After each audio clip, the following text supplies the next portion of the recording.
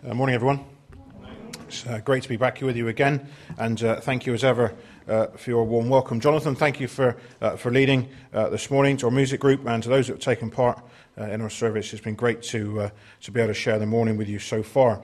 We've got what is a challenging passage, not only a challenge to prepare, but a challenge to all of us as we look at this incredible event in the closing stages of Matthew. That in itself is quite an incredible event, isn't it?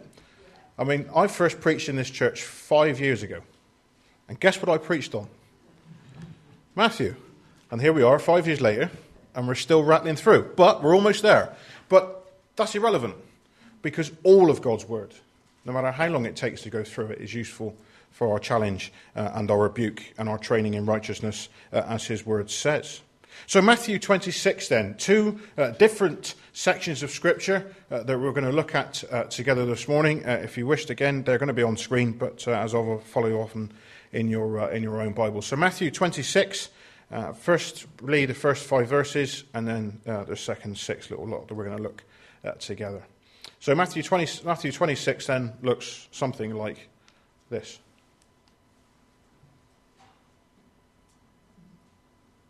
See, told you. Faith, that's all it takes, is enough. So, Matthew 26 then. And when they had sung a hymn, they went out to the Mount of Olives. And then Jesus said to them, "You will all fall away because of me this night. For it is written, I will strike the shepherd, and the flock will be scattered. But after I am raised up, I will go before you to Galilee." Peter answered him, "Though they all fall away because of you, I will never fall away." Jesus said to him, "Truly, I tell you, this very night, before the rooster crows, you will deny me 3 times. Peter said to him, "Even if I must die with you, I will not deny you." And all the disciples said the same. So as we move on then to verses 69 down to 75. So now Peter was sitting outside in the courtyard, and a servant girl came up to him and said, "You were with Jesus, the Galilean." But he denied it, saying, I do not know what you mean. And as we go through, we'll read at this, that he went out to the entrance, and another servant girl saw him, and said to the bystanders, "This man was with Jesus of Nazareth." And again he denied it with an oath, "I do not know the man." And after a little while the bystanders came and said to Peter, "Certainly you too are one of them, for your accent betrays you." I know what that feels like.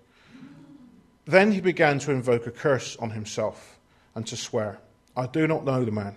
And immediately the rooster crowed, and he went outside and wept bitterly. You see, as we look at this incredible event that we are going to read together this morning, we're going to be prayerfully challenged about this morning. Before we go any further, I just want to pray and ask God to commit his word to our hearts this morning. Father, we thank you for this incredible event, Lord, of this man who stood by you, who had seemed to have fallen. Who had fallen. Lord, we ask your blessing on those of us that have fallen away from time to time, from those of us that have denied you. And Lord, as we looked at this incredible passage this morning, we ask you'll challenge it to our hearts in Jesus' name. Amen. So this morning's events then take account during this massive story of Jesus. Jesus is a matter of hours away from the harrowing end to his life. He is with his disciples during those final hours. They're together. They have been together in the upper room. They have been together through thick and thin, so it would seem. And now here we have this incredible event to the end of Jesus' life.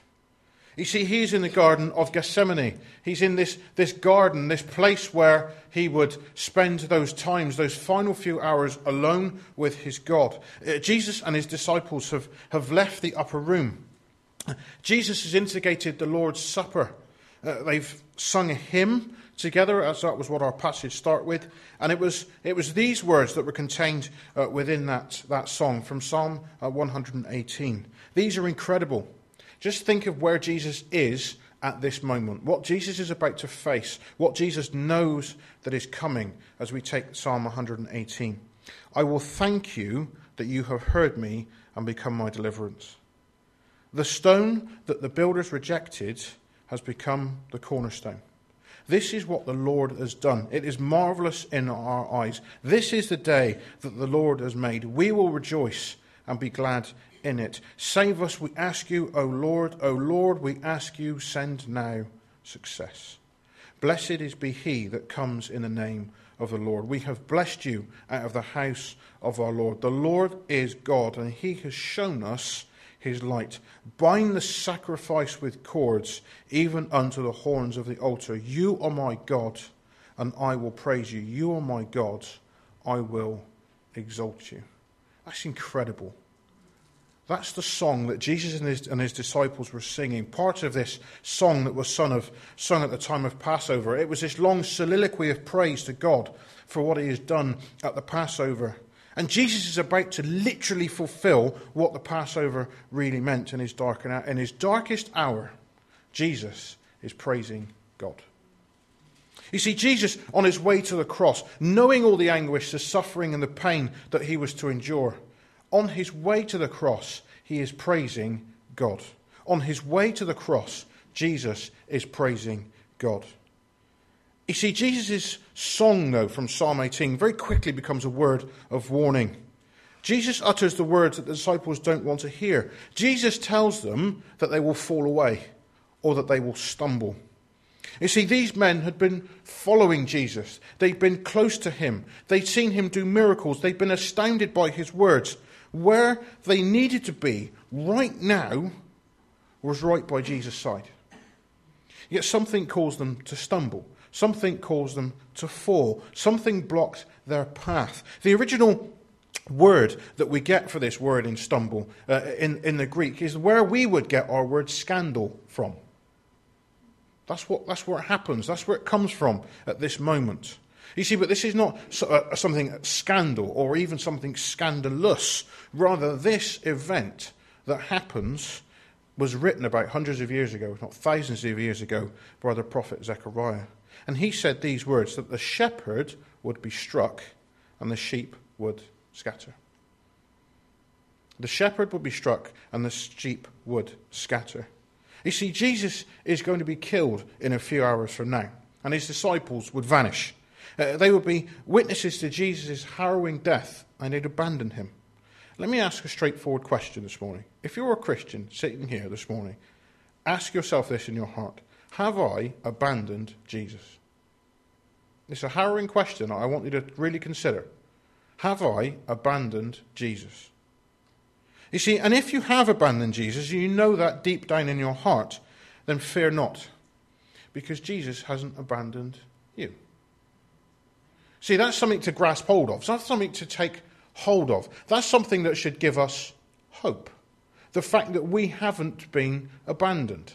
Even though we've wandered off at times, if we're Christians here this morning. If there are times that we've simply left God to one side and gone and done our own thing. You see, when I was growing up, and I was being taught from the Bible, from the little classes and things we used to go to at church and youth groups and all that sort of stuff, there's loads of silly examples of things that have stuck with me. Galatians, Ephesians, Philippians and Colossians. Apologies, God eats pink custard. I don't know why, it's one of those things, but it just sticks with me, and I remember those books. But this is one that also sticks with me, because when we first become a Christian, when we first invite Jesus to live in our lives, this is us. Okay? You can pick whichever side you want. All right? This is us. And what happens is this. So let's say, for instance, that I am my right hand, because I am right-handed. If you were born the wrong way round, you can be your left hand. It's up to you. But this is what happens. So God stays still, and slowly but surely we move away. And the gaps get bigger and bigger and bigger and bigger and bigger. But God stays still. And there are times when we come back to where we were at the beginning. And then we wander away, and so on and so forth. You get the point. You get the there is us. If we're Christians here this morning, are there times when we have abandoned Jesus? You see, we have a hope that cannot spoil or fade. And you will inherit an inheritance that cannot spoil or fade. But let me encourage you this morning to get back to your relationship with Jesus. So speaking of hope, Jesus has told his disciples pretty straight. He's made it plain that they're going to fall away. I mean, I don't know what it would have felt like to be a disciple, to know that you've been around Jesus, you've seen the things that he does, you've pledged your allegiance, and then Jesus says, whoa, sorry, you're going to leave me. I mean, somebody's just pulled the rug out from underneath your feet. Yet in verse 32, Jesus brings hope. He says, after I am raised up, I will go before you in Galilee. What an incredible statement. After I am raised up, I will go before you into Galilee. So there's Jesus. They're still in this place. They're still together. That Jesus knows that his hour is almost come. He knows what he's about to go through. The disciples have no idea what is to come in a very short period of time. And yet here is Jesus, who's already looking beyond the cross. He's already looking for that time to come. Because he says, when I am raised up. There are certain words when you look out, or you look at Scripture, or you look at any piece of literature, things that you reach out and grab and remember. If you were a disciple, would it be too far to suggest that that logically might have been something that you could have grabbed hold of? If Jesus is talking about death, if Jesus, particularly his death, if Jesus is talking about being left behind, that they're going to fall away, that they're going to leave him, but then he says, after I am raised up, I will go before you into Galilee. To my blokish mind, that means, actually, all is not lost. There is hope. There's something for me to hold on to. You see, but Jesus, he knows deep down in all the anguish and the agony that he is about to go through, that he will rise from the dead and live again. You see, there's a picture painted for us with Lazarus when he comes out of the tomb. He comes out of the tomb wearing his grave clothes. Okay, why? Because he will need them again. Jesus comes out of the tomb, and where are his grave clothes? Folded at his bed that he lay on. Why? Because Jesus will never leave them or need them again. There are simple pictures painted in Scripture for us. Jesus will never need his grave clothes again. Jesus knows that from that moment, when he is raised up, he will go before them into Galilee and he will live forever. You see, that is hope, proper hope. Not a glimmer of hope, not a hope in something that won't happen. It already has. Jesus is alive now, today. He has risen from the dead and now lives in every single person who calls him Lord. That's who Jesus is. This is not Jesus, some weakling of a man who was abused by the authorities, nailed to a cross, killed, never to be spoken of again, as so many millions of people have been through history. This is Jesus, who's alive right now, who God raised to the highest place, who gave him the name above every name, that one day, at the name of Jesus, everyone will bow. He sits at God's right hand in heaven. That's who Jesus is. That's the Jesus that you can have hope in, proper hope. You see, yet the sad saga of Peter continues. As Jesus predicts that he will deny he even knows who he is. Let's bring that racing back to us here this morning, sitting in this delightful place in Paignton. What about you? What about me? Have we turned our backs on Jesus? Have we turned our backs on Jesus for too long? Have you denied who Jesus really is? If God is challenging you this morning over that very fact, then do something about it. I'm going to give you an opportunity to get your life back on track with God this morning. You have that opportunity, right where you sit. Let's get ourselves back on track. Let's bridge the gap and get back to God and what he wants us to do with our lives. So let's move on to the second half of our passage. So Jesus then, he's been betrayed. He's been arrested. He has suffered the mocking and the dismissal of Cephas. And while all this is happening, his closest friends, his disciples, are nowhere to be found.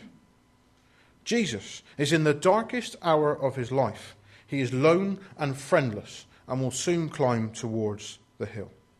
You see, Peter, the man who said, I will never deny you, the man who said, I will never abandon you, is sitting in a courtyard while Jesus is getting closer and closer to the cross. Now, we know that Jesus is arrested. If somebody is arrested, there is a separation between... That's logic. We just have to take that as fact. Yet Peter is sitting in your courtyard. He's probably most followed the soldiers as they paraded Jesus through the streets during the night. There's a sermon in itself. The fallacy of Jesus' trial.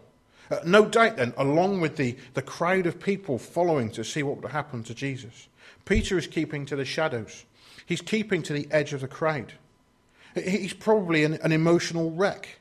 Everything he has known, all the stability, all the words and all the actions, all the miracles of Christ, everything he has ever known is gone. Have we felt that at times? Is there a time in our life when we feel like the rug's been pulled out from underneath our feet? We don't know how we're going to get through life. If you've ever felt like that, then maybe you can sympathize, or rather empathize, with Peter. And yet while he is sitting here, he's approached by a young girl. And she recognizes who Peter is.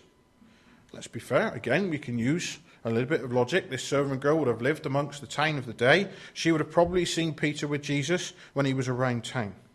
Peter, the disciple who was nearly always there by Jesus' side. The disciple who Jesus said, upon this rock I will build my church. The person who was closest to Jesus at the vast majority of times. He was there when at his miraculous best. Now, in Peter's mind, Jesus is gone. It's finished. There's nothing else. Peter has the promise of Jesus ringing in his ears, or rather he should have had the promise of Jesus ringing in his ears from verse 82. When I rise again, I will go before you in Galilee. Yet Peter is so low that he has forgotten Jesus' words. But the servant girl says to him, you were the Galilean. She calls Peter out, and Peter denies he even knows who Jesus is. Peter, this hulking great fisherman, is afraid of the words of a servant girl. And another servant girl calls him out and says that you were with Jesus of Nazareth.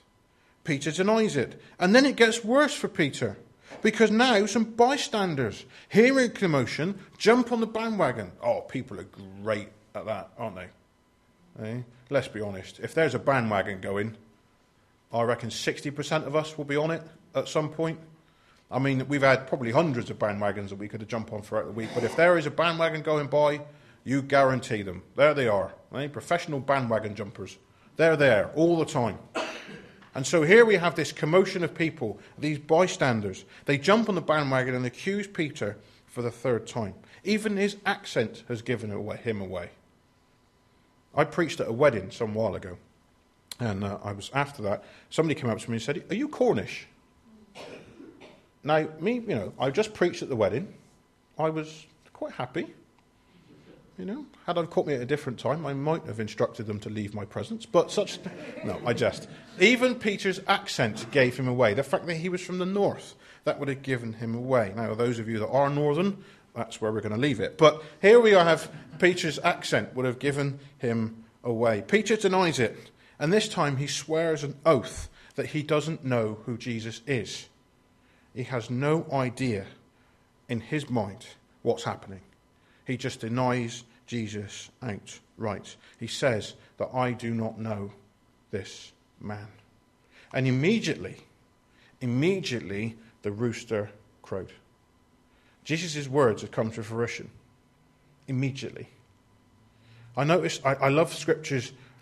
Sometimes there are times when scripture is, I say this carefully, vague about when events took place. Yet there are some times when it comes right to the nub of the matter. And this is one of those times that immediately the rooster crowed. Immediately Jesus' words had come true. Do you blame him? You blame Peter for what he did? This is an interesting concept. There is every chance that if Peter says yes, he knows Jesus, then he could very well end up on trial for his life. So in that scenario, if we put it in that context, do you blame him? So the lesson for us then from Peter is this. It was the fear of man rather than the strength of the Lord that was Peter's downfall. It was the fear of man rather than the strength of the Lord that was Peter's downfall. Peter's downfall, he was afraid. He was afraid of what those around him might do to him. When the chips are down and we are under pressure, when life hurts most and we don't know where to turn, can we honestly say we trust in the strength of the Lord rather than the fear of man?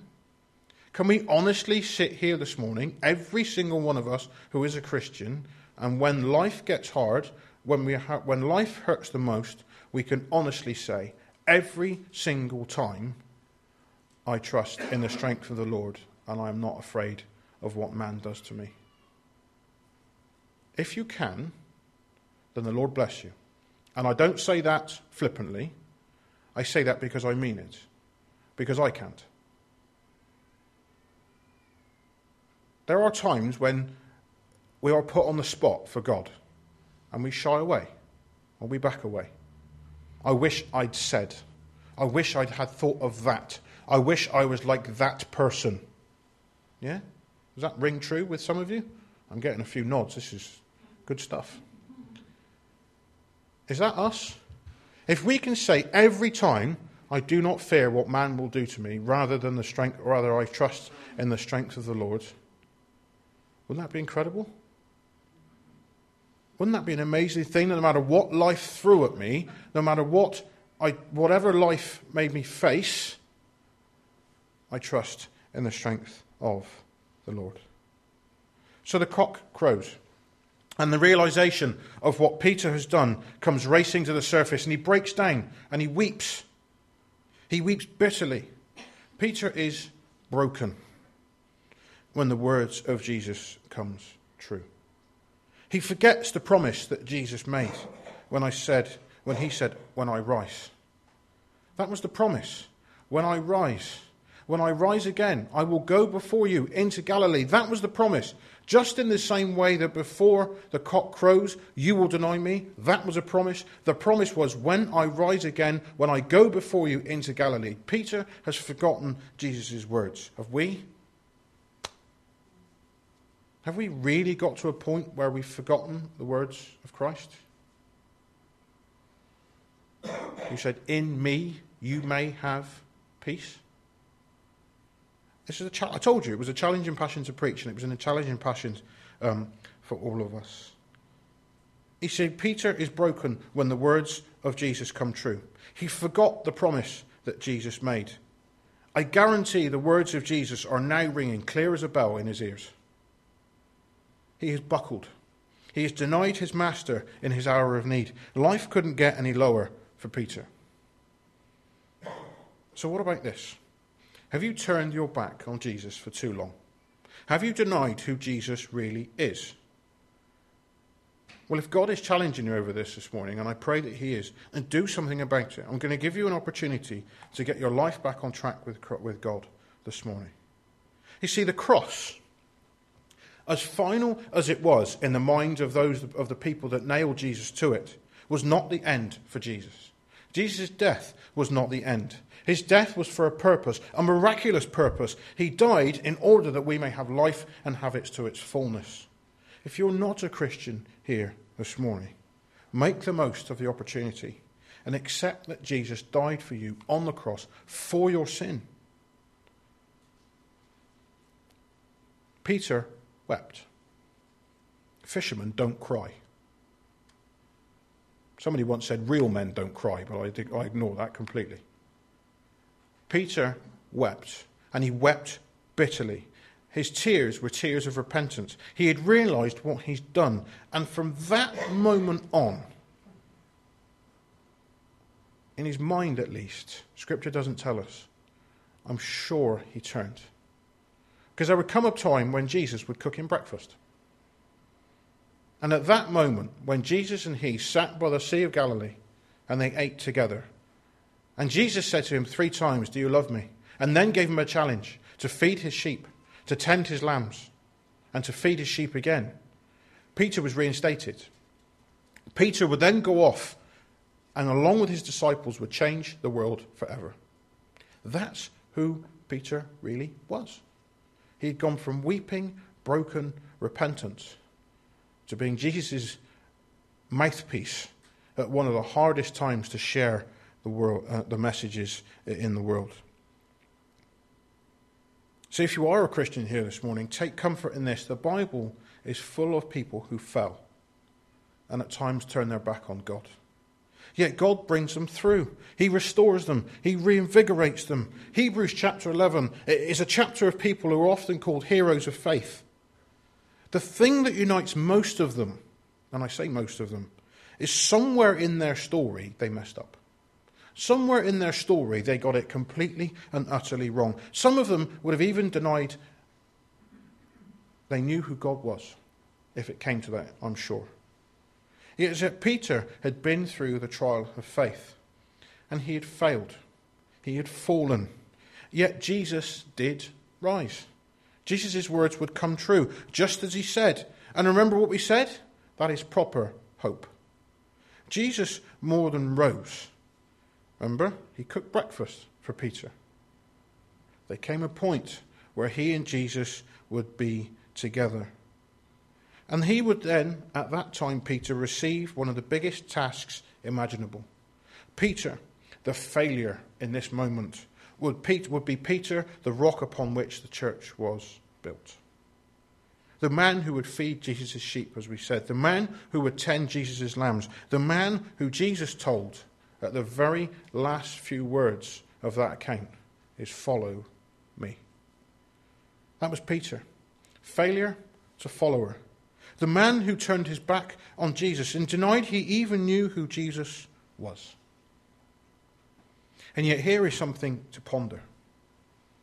There is strong historical evidence of the way in which the Gospels are written and the strength from which the accounts of which they took the words that are in those 4 books. There is strong evidence to suggest that the reason that this account of Peter falling that we were talking about this morning was in the Gospels because Peter wanted it to be. Isn't that incredible? Peter was willing to stand up and say that I failed, that I let Jesus down. He was willing to stand up and admit that he was wrong and that he shouldn't have turned his back on Christ. That takes tremendous guts and courage and a willingness to put your own pride away and to admit a mistake. The hardest word in the world to say is, sorry. I got it wrong. I made a mistake. You see, Peter couldn't be the rock upon which Jesus would build his church until he had realized how weak he was in his own strength. Peter was brought back in deep humility and repentance to Jesus. And at that moment, God had done it again. He had taken a failure and he'd made him a saint. So, what about us this morning? What are we going to do as we sit here this morning, having listened and been challenged to this word from God this morning? As I close, I leave you with a challenge to respond to you. If you have turned your back on God, or you know your relationship with God is not where it should be, I ask you a very straightforward question. Are you willing to start fresh again this morning? Are you willing to say that today is the day that I am going to give my life either to God for the first time, or I'm going to recommit my life to God and I'm going to go his way? It's a challenge. This was the challenge that Peter faced. Peter made his choice when he denied Christ. Christ reinstated him, gave him back his position. So as I said, I would give you an opportunity to do just that this morning. I'm going to invite you all to stand.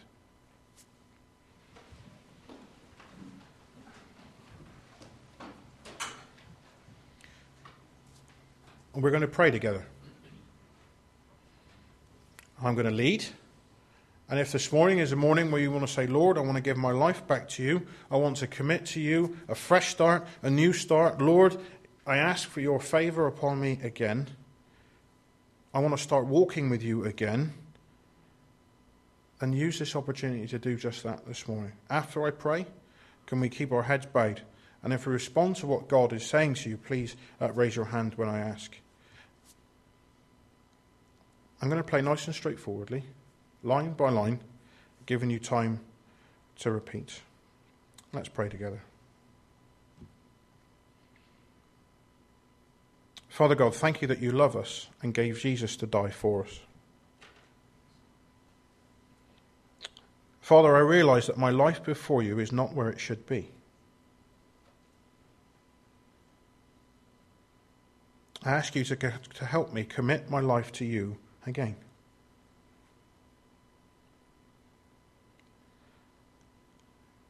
Father, please help me to follow you and to walk closely with you.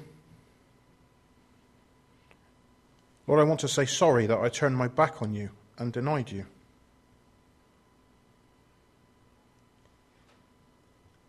Lord, I want to recommit my life to you. I want you to be my King and to be my Lord. In Jesus' name, amen. So as I ask, let's everyone else just keep your eyes closed this morning. If you prayed that prayer and you really want to make that commitment before God this morning, please just raise your hand so only I can see. Thank you.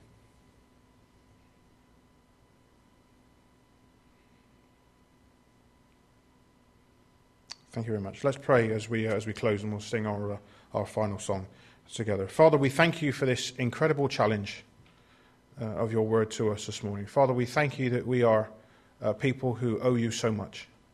Lord, that we are indebted to you.